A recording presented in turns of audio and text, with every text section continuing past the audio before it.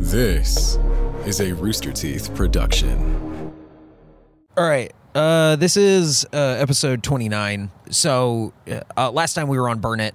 This time we're at Littlefields. But you were saying that when Gus moved to Puerto Rico, there was an understanding that Gus just...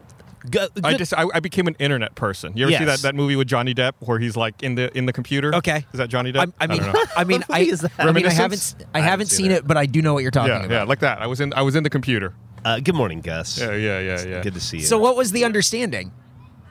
That like you just didn't like no one was going to Puerto Rico and Gus. It's like we're not gonna. But no, everybody visited Gus but me. No. Only a couple of people. Are you serious? Well, that was everybody. It was two people. It was two people. There were three people. We didn't have many friends. We were a 4-person group, and two of them went to visit. You didn't go. Everyone else went. You didn't go. Yeah. Are you serious? I didn't know about this. Yeah. They only went once. It's fine. It's a beautiful place. Have you ever been before or after? No. But if I go, it's Agua or a bust. Well, I don't know. There's not much. I didn't hotel out there. Go, but I wanted to. It just never worked out. Yeah. Do you regret it? Not going? Yeah. No. Why would I regret it? You should go. It's beautiful. He came back. Yeah. Teed you up for an opportunity to be like, you know what? It would have been great to spend time with my friend there while he moved away. And you just went, nah, fuck that. Listen.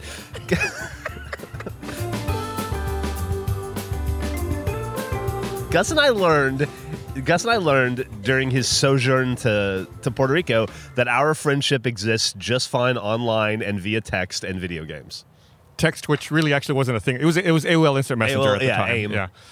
Yeah, different time. There was also year one of Rooster Teeth, so you were working at the call center and also doing RVB stuff. So it's not like you had a bunch of free time. It was the way it worked the way that era worked. And I'll tell it briefly because I'm sure we've said it a million times. But I had to be at TNI at 7 a.m. I worked from 7 a.m. to 4 p.m.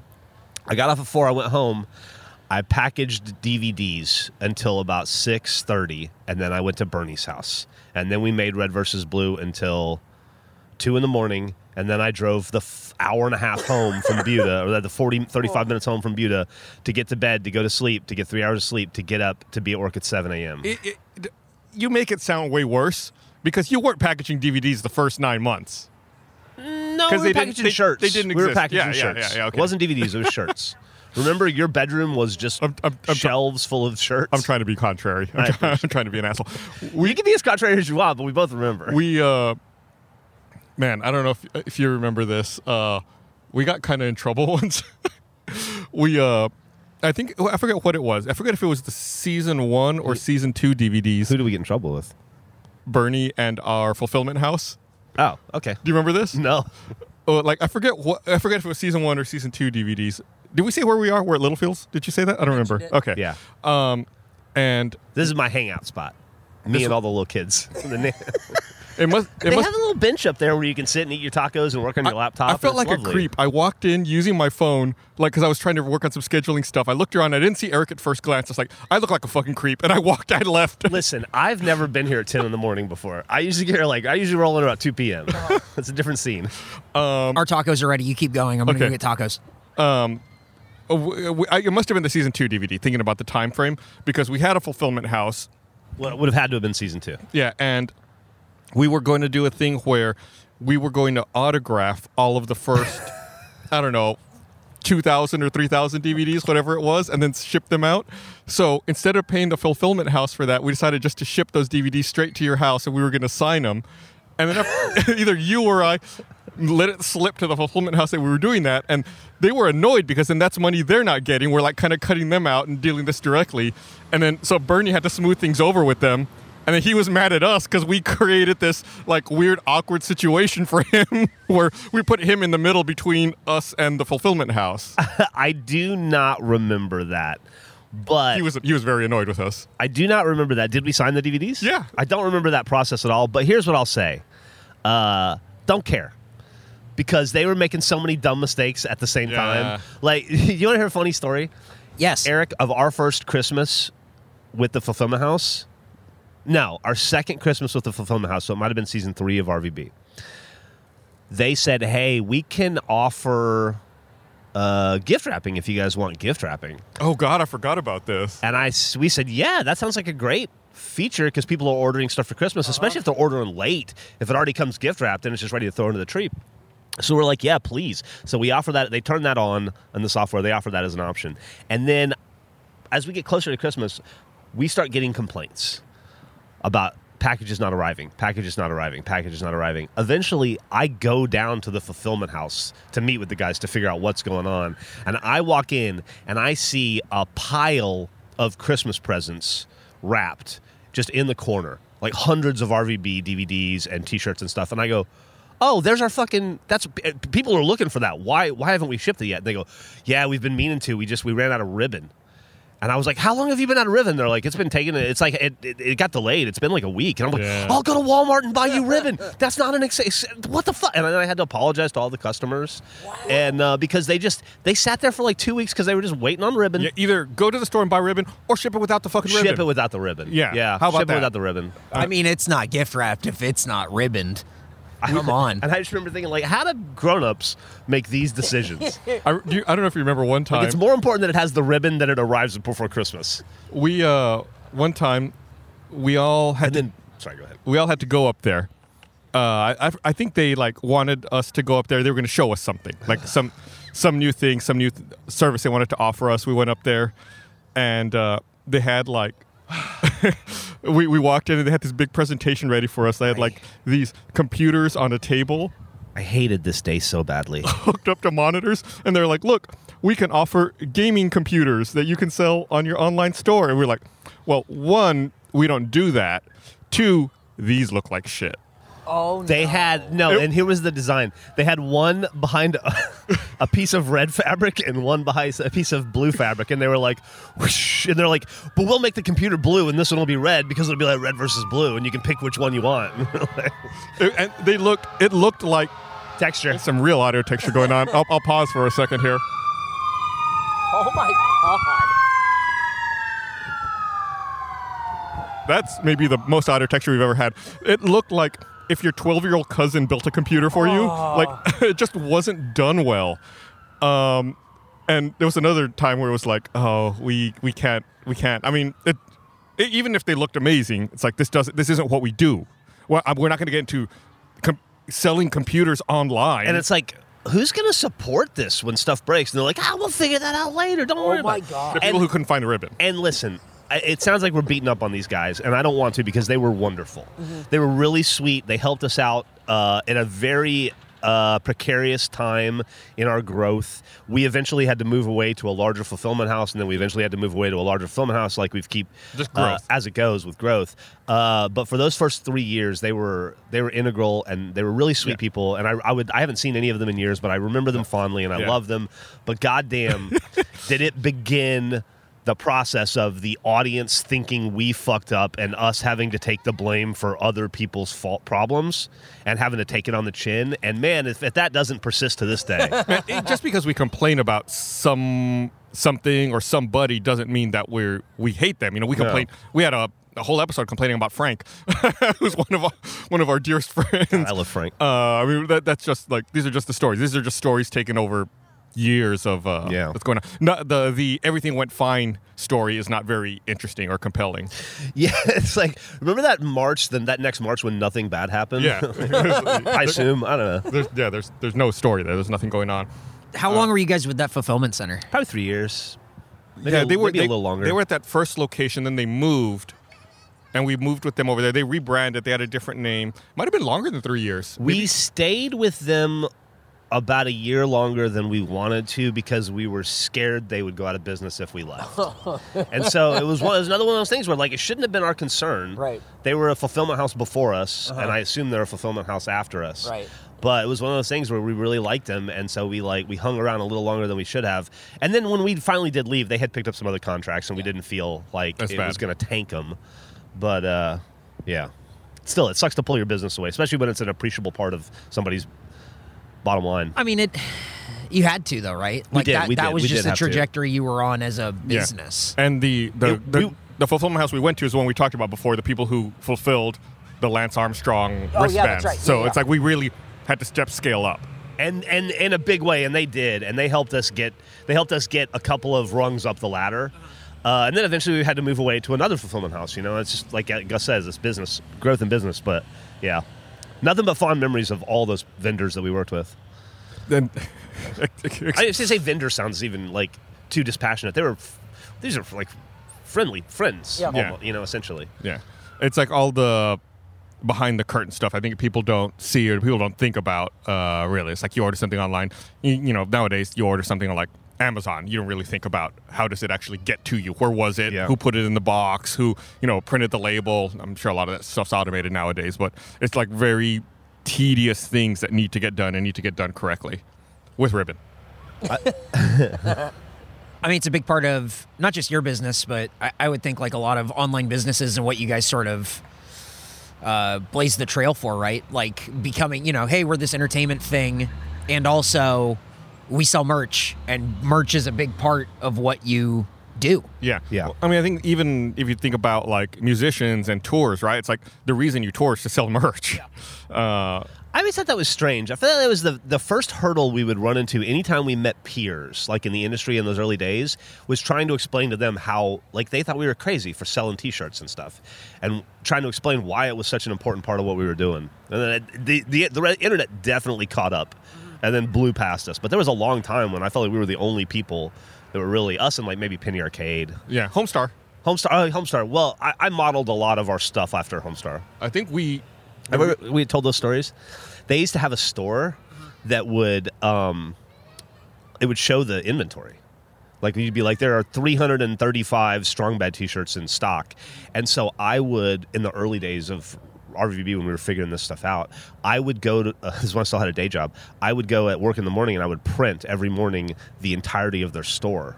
And then I would go home at night after work and I would decrement how many items they'd sold so I could reverse engineer how much money they were making off merch a day. Oh my God. So that then, and also to see what sold. And be like, okay, this kind of stuff sells, this kind of stuff sells, doesn't sell. And I did that for a year, 6 months to a year. And then I would base our sales and stuff, like orders and stuff, based purely off Homestar. Have you talked about that before? Probably. Maybe. I've never heard that. That's wild. Yeah. I would go and it was antiquated, it was dumb, and it would be like 35 pages. I would just go page by page and print every page from their store, and then I'd go home and I'd write the numbers down, and then I'd be like, oh shit, they sold 9 of this action figure today. That's good to know. They'd be like, they sold 70 shirts. All right, we need to make more shirts. Yeah, it was. Well, there was no other way to get data. Other than that, it would be guessing. Like the first run of DVDs that were printed, we had no idea how many to print. Yeah. I mean, that was a long discussion because it was money coming out of pockets. Like you had to pay for it up front. You can't be like, we'll pay you once we sell them. Well, that's why we did super sponsors, right? Right. And then we made 10,000 was our initial run. Yeah. I wonder if we've ever talked about how many DVDs we've sold. Do you know? I have no idea. No. I know that I have.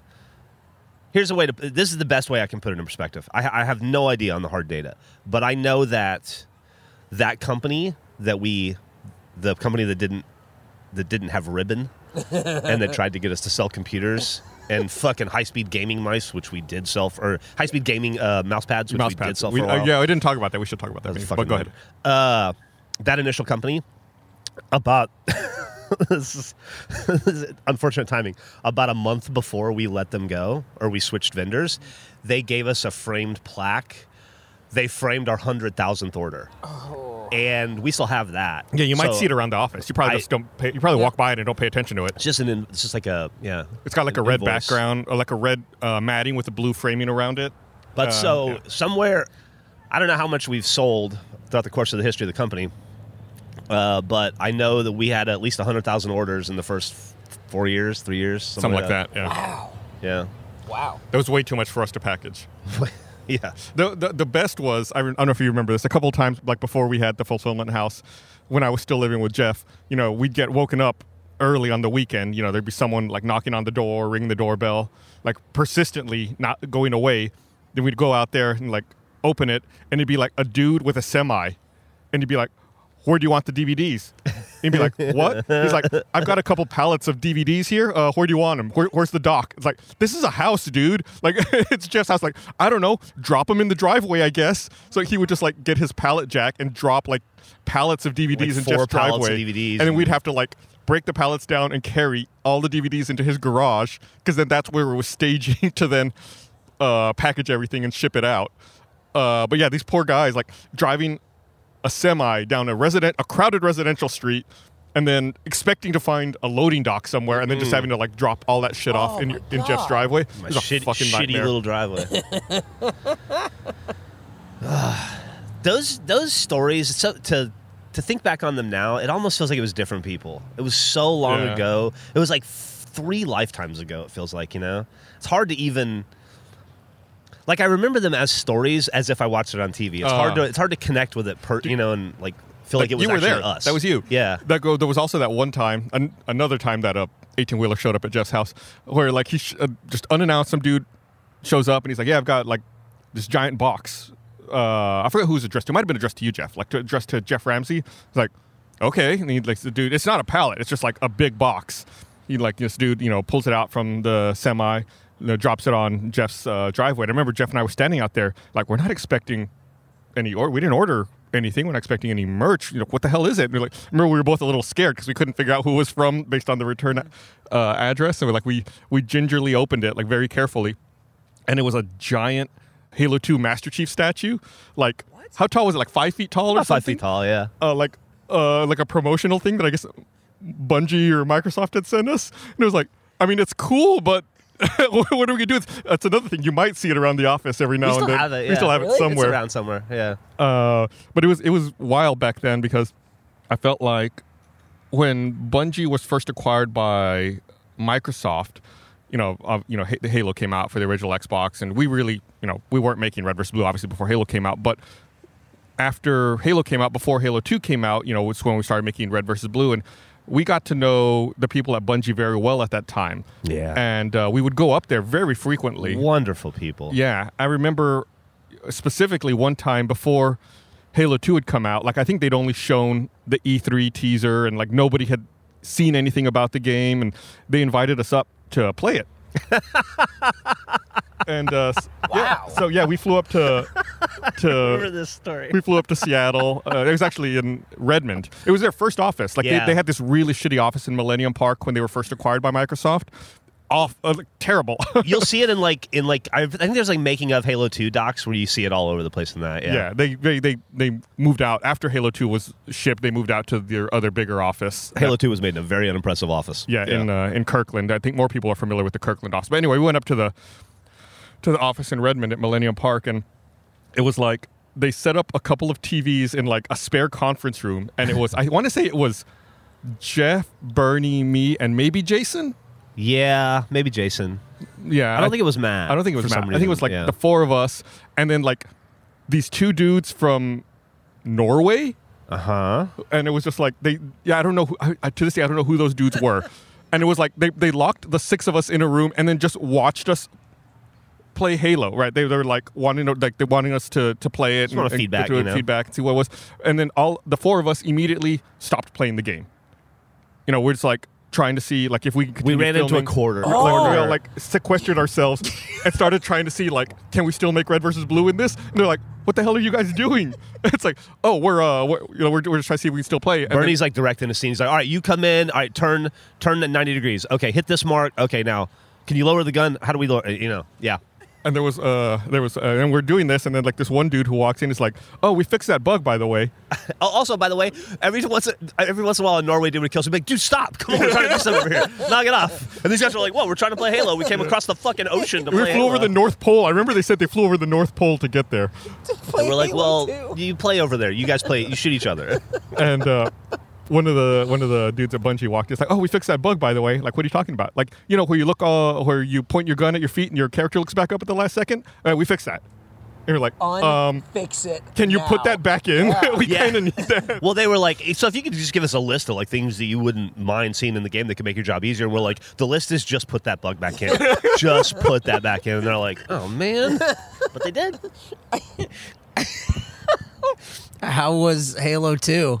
Not as good as Halo 1 for filming. For filming. For filming. It was a great game. It was, but I felt like that was the first time where I was like, holy shit, like, this is really big. Despite all, screenings and sales and everything, I've always been like a big video game person. Like, to finally like get invited up, like, oh, this is the game everyone's waiting for, and like we got invited up to play it. Like, it was a really big fucking deal. It was for me. one of those things where like we blew, like, our personal bucket lists were so small, and we just blew through them every month with new opportunity. It's the same. Like, it all started because we loved video games. Yeah. And specifically, we loved Halo. I mean, we were the people that were bringing our TVs and our Xboxes to Bernie's house for an entire weekend and setting up with Xbox Connect and going through all the rigmarole. And we were playing, 2-hour-long games of CTF on Sidewinder down, and it all came from that. I mean, we were huge fans. So it was every opportunity we had, it was just like we were gushing, The idea that we would even meet the developers, let alone get to have conversations with them. And I'd always been, I think I told this in a previous Anima episode, I'd always been a huge fan of Bungie's earlier games. I mentioned like emailing them when I was in high school and meeting the dude here in Austin who replied to my email. But that trip when we played Halo 2, that was my first time ever going to Seattle. I don't know if you'd been up there before. I don't know. I remember we landed at night at SeaTac. And if you've ever been to Seattle, like SeaTac is south of Seattle, right? And I remember we landed at the airport. There was a car that picked us up. And it was this weirdo, eccentric driver. It was like a town car service or whatever. I remember getting in the back. And, when you'd leave SeaTac to go to Seattle, especially at night, you kind of drive through the middle of nowhere. There's like nothing for a while, especially back then. This would have been 2004. It's very dark. And I remember being in the back seat and the driver just kept talking and talking. He kept talking about how he had Britney Spears in his car the week before us. And then like partway through the trip, he's like, oh, I'm almost out of gas. I need to stop and get gas. And then he like pulls off the highway. And I'm like, this guy's going to kill us. Like, I was really worried that this guy was about to murder me. Like, we pull up to some Shell station off of the highway. He's putting gas in. Then eventually, we drive up. And then you don't even, since we're going to Redmond, you don't really even go into Seattle. Like, we stayed east. Like, we kind of passed through Bellevue, and Bellevue was fucking tiny back then. Yeah, Bellevue nothing was back nothing. then. Yeah. And then go out to Redmond, and I was like, I'm not a praying man. But I was definitely praying in that backseat, like, oh my, please do not let this guy murder me. I think people are probably listening to this going like, Gus, that's crazy. I don't think people understand the expansion that Seattle's gone through in like the last 20 years. Yeah. What it was 20 years ago now versus like what it is today is, I mean, it's boomed like crazy. You used to get into that airport, you would start driving into Seattle, you'd be like, a lot of trees. Yeah, there's nothing here. Nothing Especially else. at night when it's dark and like, there was nothing. No lights, just trees. Yeah. It was a... I remember that guy to this day. My first experience in Seattle. I have no memory of that. That's funny. That's one of the things I like about this podcast is between the two of us, we have almost a memory. There was another time we were out there. This would have been much later. We were... because this is probably in the Halo 3 era, because we were staying in Kirkland. This is when Bungie was in that Kirkland office. We were staying at a hotel there in Kirkland by the Burger Master. I want to say it was La Quinta. Ah, the Burger Master. And I don't know if you were on this trip or you remember this, but there was like, they called it like a once-in-a-century storm blew through. Yeah. And it was like so windy and it was so stormy that all the power for the entire city got knocked out. Oh my God. And like the hotel we were staying at, since like, you use those electronic card readers, they didn't work anymore. They gave us glow sticks to get to our hotel rooms. They gave us glow sticks, and they put glow sticks down the hallway to illuminate the hallway because even the emergency lights weren't working because the power was off for so long. I presume the key locks on the door must have a battery in them as well, but it was like, the power was off for so long, nothing was working in that hotel. I have two memories from that trip, from that time. One was we were eating lunch at a restaurant and a tree fell down and crushed 10 cars. It was a keg, yeah. Yeah, the keg. Like a giant tree. Like if it had hit the building, we were like, well, we would have just died. We would have all been dead. We would have just died. And instead it destroyed like a row of cars in the parking lot, like a big ass tree. And then later that night, we were walking around Seattle, dicking around, joking around about zombies for some reason. I remember Matt kept leaning into the wind and it would like support him. It was so windy he could like lean forward like Michael Jackson, but without the little nails to put your feet in. And in the process of doing that, the wind took his glasses and they just went up into the air, and they were gone. We never saw them. Gone. They were in Portland in 4 minutes, and Matt had to call on and be like, "Can you buy me new glasses?" Like, there were 4 of us there. We couldn't find them. Like, they didn't hit the ground. They went. It was like a cartoon. They went straight up into the sky. It was like they got beamed up. Did he just say, "My glasses"? Something like that. I forgot He about just that. didn't have glasses for the rest of the trip. Prescription. He was blind. And the only reason, and then the next morning, the power was still out. The power was out at the airport. We lucked out because I think I had booked us a weird route. I think we were flying. Normally we flew up there on American Airlines. We were flying Alaska this one time, and our flight was out of like that satellite gate, like the N terminal or whatever, or whatever that weird terminal is. And that was the only part of the airport with power. So because we were flying Alaska instead of American, which we normally did at the time, and because our flight was originating out of that area, that was the only part of the airport with power, we were able to leave. Like everyone else their flights were all canceled because there was no power at the airport. I spent the weekend with a friend of Rooster Teeth alum, Kent Nichols, who was one of the 2 creative minds behind Ask a Ninja, who were huge in early internet. Yeah, those guys were one of the first big deals, and we worked with them a lot. We actually had a pilot with them for a little while that didn't go anywhere, but we were real good friends with Kent and Doug and that crew. And so I was hanging out with Kent over the weekend, and we were talking about how in this like 20-year career, the different phases where you're talking about going to Seattle a bunch. There was a period where we went to Seattle 8 times a year. Yeah, a lot. Probably a lot. between PAX and Emerald City Comic Con, and then Bungie, and then other Microsoft shit. Yeah. We were there like 6, 7. Like we were going to Bungie 5 times a year probably, but we were going up to Seattle probably like every other month. And there was a period when I felt like we were in New York every other week for a while. Yeah. And then there was a period when I was in San Francisco during Achievement Hunter stuff, probably like 6 times a year. And then I hadn't been to any of those places in forever. And I don't know why I would go back. I don't have any reason to. And it's just weird how the cycle that work takes you through, where it's like, all right, now New York is very important to you guys for the next 2 years, and then you won't ever go there again. And then San Francisco is going to be a big deal, then you won't go there. I don't know if you remember, we used to, back when we were doing a lot of commercial work and going up to Portland at Wyden Kennedy, like we were going up there so frequently, I was in talks with like corporate condo people to get us a place in Portland. Yeah, because like we were there so much. It's like we're spending so much money. We may as well just have a condo right by the ad agency because we're always there. Yeah, it was such a cool building, that ad agency. And then we got fired. And then we didn't have to worry about it anymore. Yeah, that's true. Then you didn't need the condo. And then we didn't need that condo. Problem Thank God solved. we didn't get that condo. Good thing we didn't sign that paperwork. But that was another period where, because when we would go up to there, we'd go up sometimes 2-3 weeks at a time. Mm-hmm. Yeah, those were long there trips. was one time where we banged out. You and I banged out was it me and Jason? We banged out a commercial. It was you. And It me, was you and I. It was we banged out a commercial. It was a one commercial day. they didn't care about. It was for arena football. It was arena football. We landed in Portland in the morning, filmed the commercial. They were happy with it, and then we booked a flight that night to come back to Austin. I remember we just had to tackle some dude over on the sidelines in the game. I assume it's the same in arena football. There was just a wall, and you could get tackle people over the wall. And I remember we just tackled a dude over the wall all morning, and then that was it. That's all I needed. We were like, done. See ya.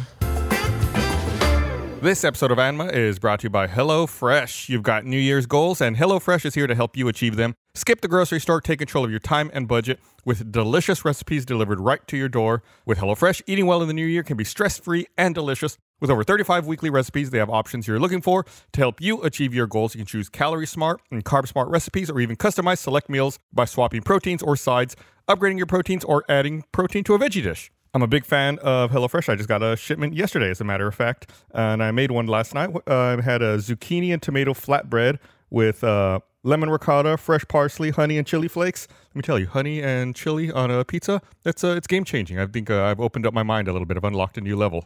I think it's great, and you put it all together in just a few minutes, and when you're done, you get to eat a delicious meal that you made yourself. So go to HelloFresh.com/ANMA22. Use code ANMA22 for 22 free meals plus free shipping. Again, that's HelloFresh.com/ANMA22. It's ANMA and then the number 2 and 2. Get it? ANMA22. And then use code ANMA22 for 22 free meals plus free shipping. Again, that's HelloFresh, America's #1 meal kit. What were you doing in? I guess different cities had obviously different things going on. What were you doing in New York so often? Like, what was happening in New York? We actually did many screenings at the Lincoln Center. The Lincoln Center. We talked about one when we screened the premiere season, all of season 1 and the premiere season 2, where we met Gavin. Yeah. But we were good friends with the guy who was the director of the Lincoln Center, and he loved programming internet content. Huh. And so we were up there quite a bit, doing screenings and various. We would make videos for other screenings he would have, like that incredible edible internet video was like promoting that other screening of his. Yeah. He eventually moved on to San Francisco, and we would do some screenings out there with like San Francisco Film Festival and whatnot. He died of cancer. Yeah, then he passed away some time ago. That was really, really, really sad. He was such a wonderful guy. Jason ended up moving to New York for a while and worked for him. Really? Yeah, Jason had lived in San Antonio and Austin his entire life and wanted to get away. So I think it was about 6 months or a year there around season 2 or 3 where he moved to New York City. And then Nick, his brother, moved up with him. And then he worked for Graham doing film stuff for a while. I don't know if you remember this, but there was a power outage in New York back in 03, 04, something like that, where all of New York City lost power. Jason was living there at the time. And we needed him to do a Tucker line, but he couldn't because there was no power.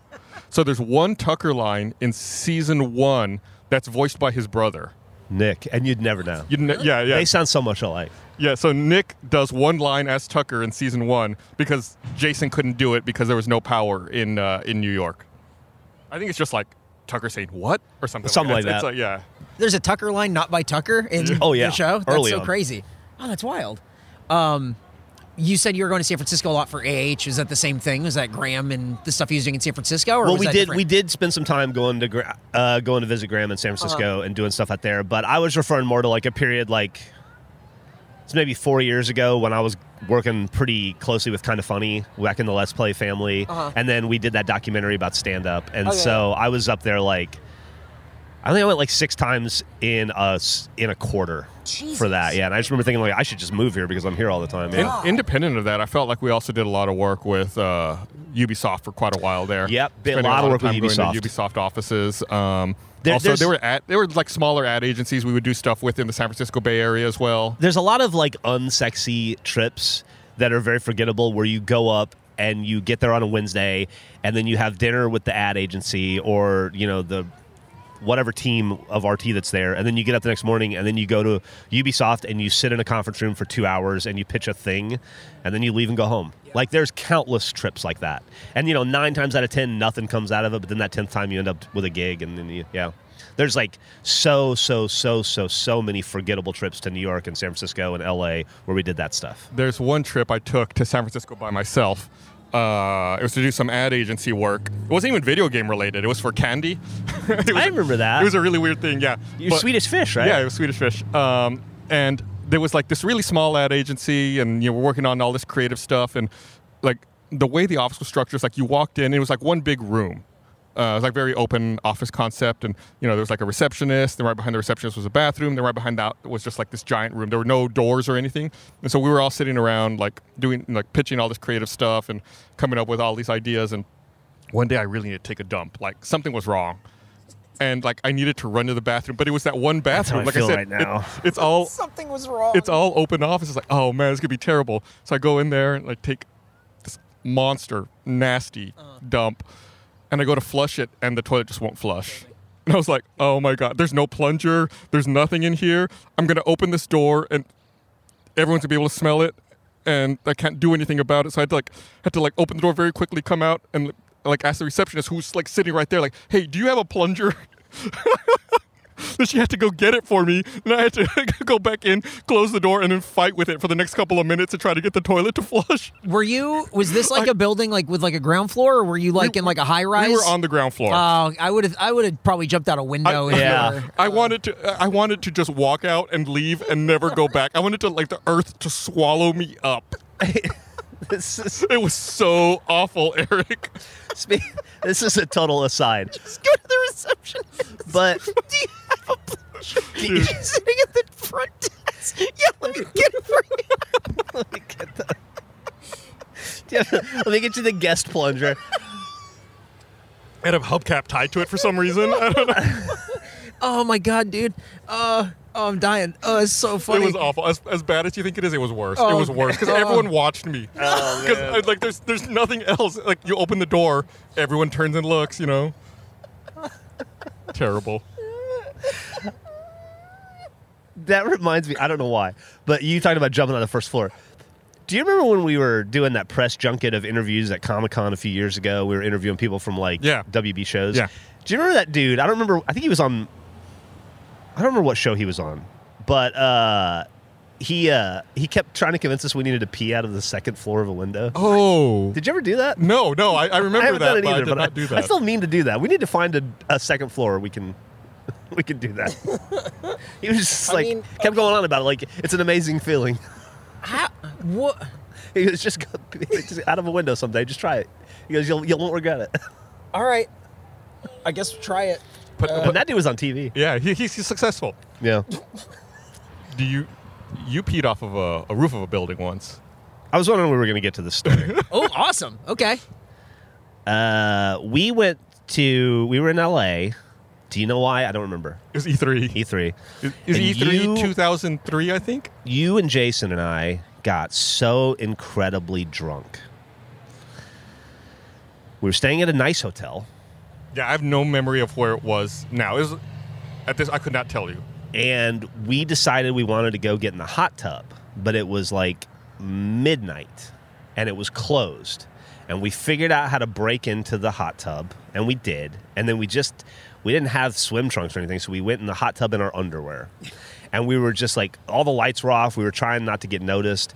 And then we just kept getting drunker and drunker. And then because being drunk and then getting in the hot tub is a great idea. So smart. And by the way, I'll be sober for 6 years in March. Some of these memories are why. And we dared each other to pee off of the roof, and I don't remember if I was the only one brave enough to do it or not, but it was you and Jason were there as well, and we peed off the roof of that hotel. No, there was no we, by the way.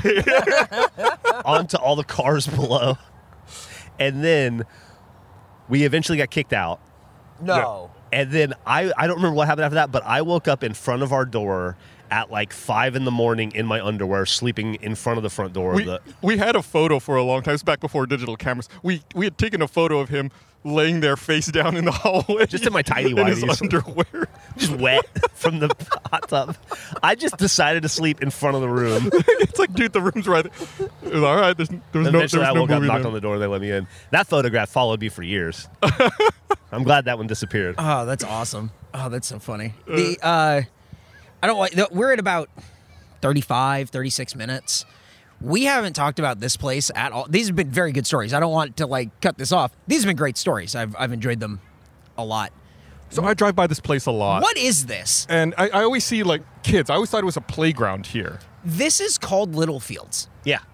That coffee place is called Fleet. Yeah, Fleet Coffee's good. You ever been to Fleet Coffee on Weberville? It's the best coffee shop in Austin. Okay, we should probably go there for the show where we drink coffee. Let's do it. Okay, let me keep going here. The taco place is called Veracruz. Yeah. Best tacos in Austin. There's a snow cone place. Oh, I didn't even see that. Yeah. What the fuck is Littlefields? I don't know. I don't know. It's what the... There's a bunch of buildings around here, too. Yes. We're in the parking lot. Those are homes. Those are homes? Yeah. Well, the parking lot all says parking for Littlefields, and I went, oh, maybe, okay, I mean, I know Littlefields is this, but maybe Littlefields is that building. It's not that building. That's it's kind of homes. why Eric was here first. You saw me walk in and walk out. Yeah. It's because I was confused. Like you said, nothing says Littlefields. Like maybe Nothing in here not is the right called place. Littlefields. I guess it's just like the area that's called Littlefields. No, the area's called corner? Terrytown. The corner that we're on is called Littlefields? Well, you don't want to call it clearly somebody owns this property and then has leased space to the coffee and the taco place. They are genius for having done that, by the way. But genius. Yeah. But I guess they call it Littlefields so that if Veracruz moves out and somebody moves in, they don't name change the stays name. the same. Yeah. It's a park. It's like a park with artificial turf. yeah. Yeah. It's I think we were talking about it when we were deciding to come here, that this is a place for nannies to bring Yeah. the kids they're watching. Yeah. That is how this feels. They need way more parking. The parking here is atrocious. Dude, it is gnarly. And we all could have taken one car. Something to think about. Just for future reference. Yeah, we're just sort of spitballing here. But the coffee's really good. yeah, so we also got tacos because I wanted to review the tacos also. So let me get these tacos out. Oh, this is going to be a whole thing. I was wondering why we weren't eating them. Nothing like some cold tacos. They're warmish. What the... What is going on? I don't know. Okay, so we also got tacos because I wanted to see what these tacos were because you guys wouldn't shut up about Veracruz. Have you never eaten Veracruz? Nope. Oh, man. Oh, beautiful. Never had it. So this is a spot, everyone seems thrilled. This is a spot where they have coffee right next to the taco truck. The coffee thing, very fast. Could not believe how fast we got served our Americano coffee. came out like in 20 seconds. It was, I mean, they told us like, oh, you pick it up, and the woman went, just hang out for like 20 seconds. I got it. And it was like, damn, all right. Then you go over to Veracruz, you don't have to talk to anyone. It's all on their like iPad in the front. Yeah, like a touchscreen ordering system. And then Gus hacked it so that way a keyboard came up in the middle of ordering. It was pretty cool. I just said, ¿Qué onda? Yeah. I was like, oh, all right, cool. This is a very cool, if I could ride my bike here, I'd ride my bike here. You know what I mean? Mm-hmm. Like it's that. Because I wouldn't have to deal with parking. It wouldn't be like a headache. I would like bring my wife here and it would be like, let's get a cup of coffee and a couple tacos and let's chill for half an hour and then be on our way. It's a cool spot. I have done so much face work here. Is that right? Yeah. This is where I'm writing the cookbook right now. Uh-huh. And I say writing the cookbook because it has turned into a lot of work, and it is writing. Who could have seen that coming? Oh, no. Trying to get, no offense to Eric and no, you're Eric. No offense to Gavin and Andrew, but they're not super helpful with the I've recipes. been nothing but helpful. I don't know why I got lumped in with them. And it's also supposed to be funny, so I'm actually like trying to write it as a funny thing, and I've done a lot of that work here. He told Tony, who runs a lot of our merchant design and everything, Jeff's like, I used to do like layouts and stuff, so I think I can like lay out a bunch of this stuff. I got it. I got it figured out. No. And then I heard a conversation that went, hey, so it's been a little while since I've done this, and I'm going to need some help. Well, no, you just start to realize like, oh, right. Because listen, I went to journalism school in the You went Army. to journalism army. I went to journalism army. I was a section editor at a newspaper. I laid out the entertainment section of the Fort Hood Sentinel every week for years. I did the layout, the initial layout, and I personally made the first 2 RT comic books. I think Griffin and Luke took over after that, and they did a much better job. But like, I have that ability. I just hadn't used it in 15 years. And when I sent down to do it, and I was like, does InDesign still exist? Oh fuck! And then I started looking at it, and I'm like, oh, this is not who I am anymore. I think that's a problem that you and I both have. And I think, I don't know about you, I don't want to speak for you. No, please it's do. a problem that has plagued me for years, even before Rooster Teeth. Like, professionally, that's a problem where I think I can do something, I bite off more than I can chew, and then get in over my head and realize, oh, crap. Like, I can kind of do this, but really I need to bring someone in who knows more to either really help me or to just do the entire thing. Or I could do it and spend 10 times the amount of like man hours Right. to make it look 80% as good when we could just have the professional people that are way Right. better. Yeah. I don't know. It's been a while since he's done it, and you've probably never seen this, Eric. But it used to be back when we would share that big living room office at the Butte apartment. Anytime I would fire up Photoshop, Jeff would start laughing and come running over to watch me use Photoshop. He said it was like watching a monkey rubbing 2 sticks together trying to make fire. It's like he would watch me try to edit an image in the most roundabout, stupid way possible. He decided it was the funniest thing in the world. That's another one. I used to be so good at Photoshop and so adept with Photoshop. And now I'll go in, my daughter will be working on something for school, and she'll have Photoshop, and I'll be like, let me see what's going on, and I'll watch her and be like, it's like she's speaking a different language. It's like, I don't know how to do any of that. Now- and also, everything that she's doing would have made my life so much easier. Was that always there? Yeah, You know? yeah. But professionally, I mean, I guess that's, again, talking about outgrowing the fulfillment centers and everything. You outgrew that work. Like, you had other stuff to do. You couldn't be bogged down doing all of those things all the time. You'd never get anything else done. We had someone visit us once at the Congress office. Like someone from another internet company who wanted to come down and see how we worked, because he was working with like some other content creators online, and just wanted to see what our work process was and how everyone communicated. And he sat in our office in Congress for a week and watched us work, watched how we made stuff and how everything got done. I remember on Friday he was getting ready to leave. He was going to packing his stuff up to go to the airport to get on his flight. He packed all his stuff up, and before he walked out, he was like, "Before I leave, I just want to say one thing. I don't know how anything gets done here." He's like, this entire week has been baffling to me to watch how you all do not communicate. There's no hierarchy, I can tell, but still somehow everything gets released and everything gets done. He's like, this makes no sense to me. And then he walked out and went to the airport. Yeah. I don't know if you remember that. I don't remember who it was. But I mean, I think that's part of the strength of, well, I mean, Rooster Teeth was so much about right place, right time, right people, right?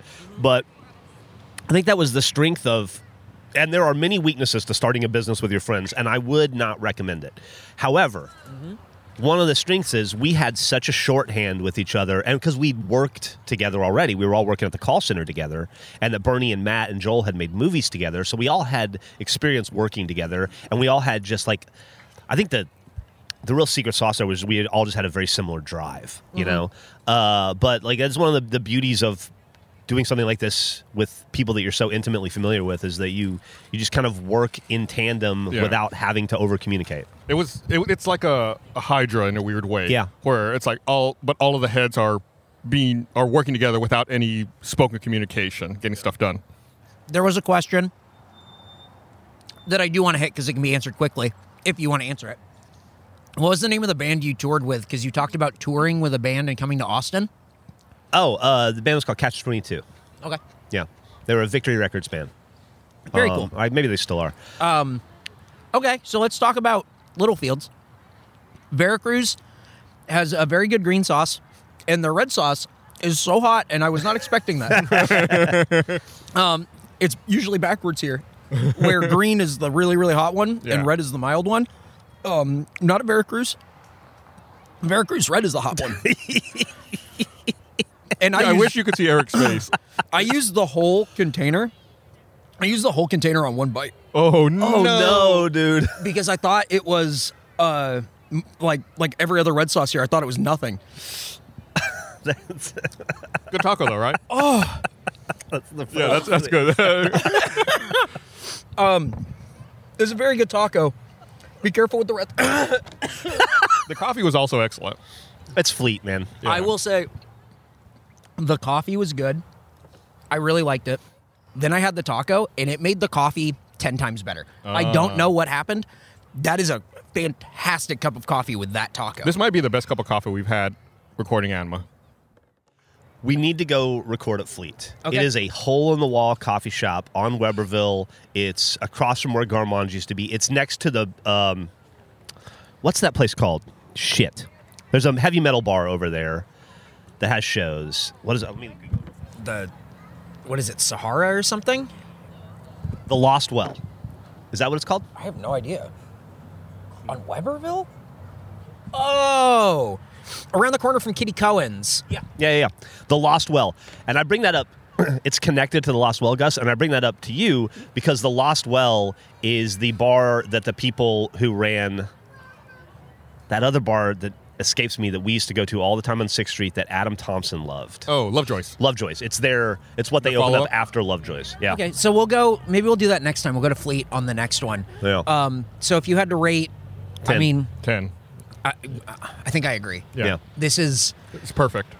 Here's the thing. If I'm rating Fleet Coffee by itself, I think it's up there. I think it's really good. If I'm rating Littlefields as the spot, my mouth is on fire. I am dying. That's good.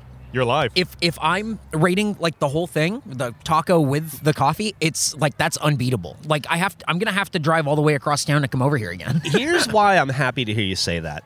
I thought it was a bit of a risk to recommend this place to y'all. One, because I come here all the time and I really like it, and I would hurt my feelings if you guys didn't like it. But two, it's 90% like nannies with kids running around, and I thought that this could be a recipe for just you guys mercilessly screwing. I have been hit by rolling balls, I think about 10 times during this recording because we're at the bottom of a sloped hill and little kids lose their grip on balls and come down here and hit me. I don't care. It's it's that good. It is like, and it's even better at the top of the hill when you sit on that little bar and just kind of look out over it. And it's just, I don't know, man. It's the vibe here is just awesome.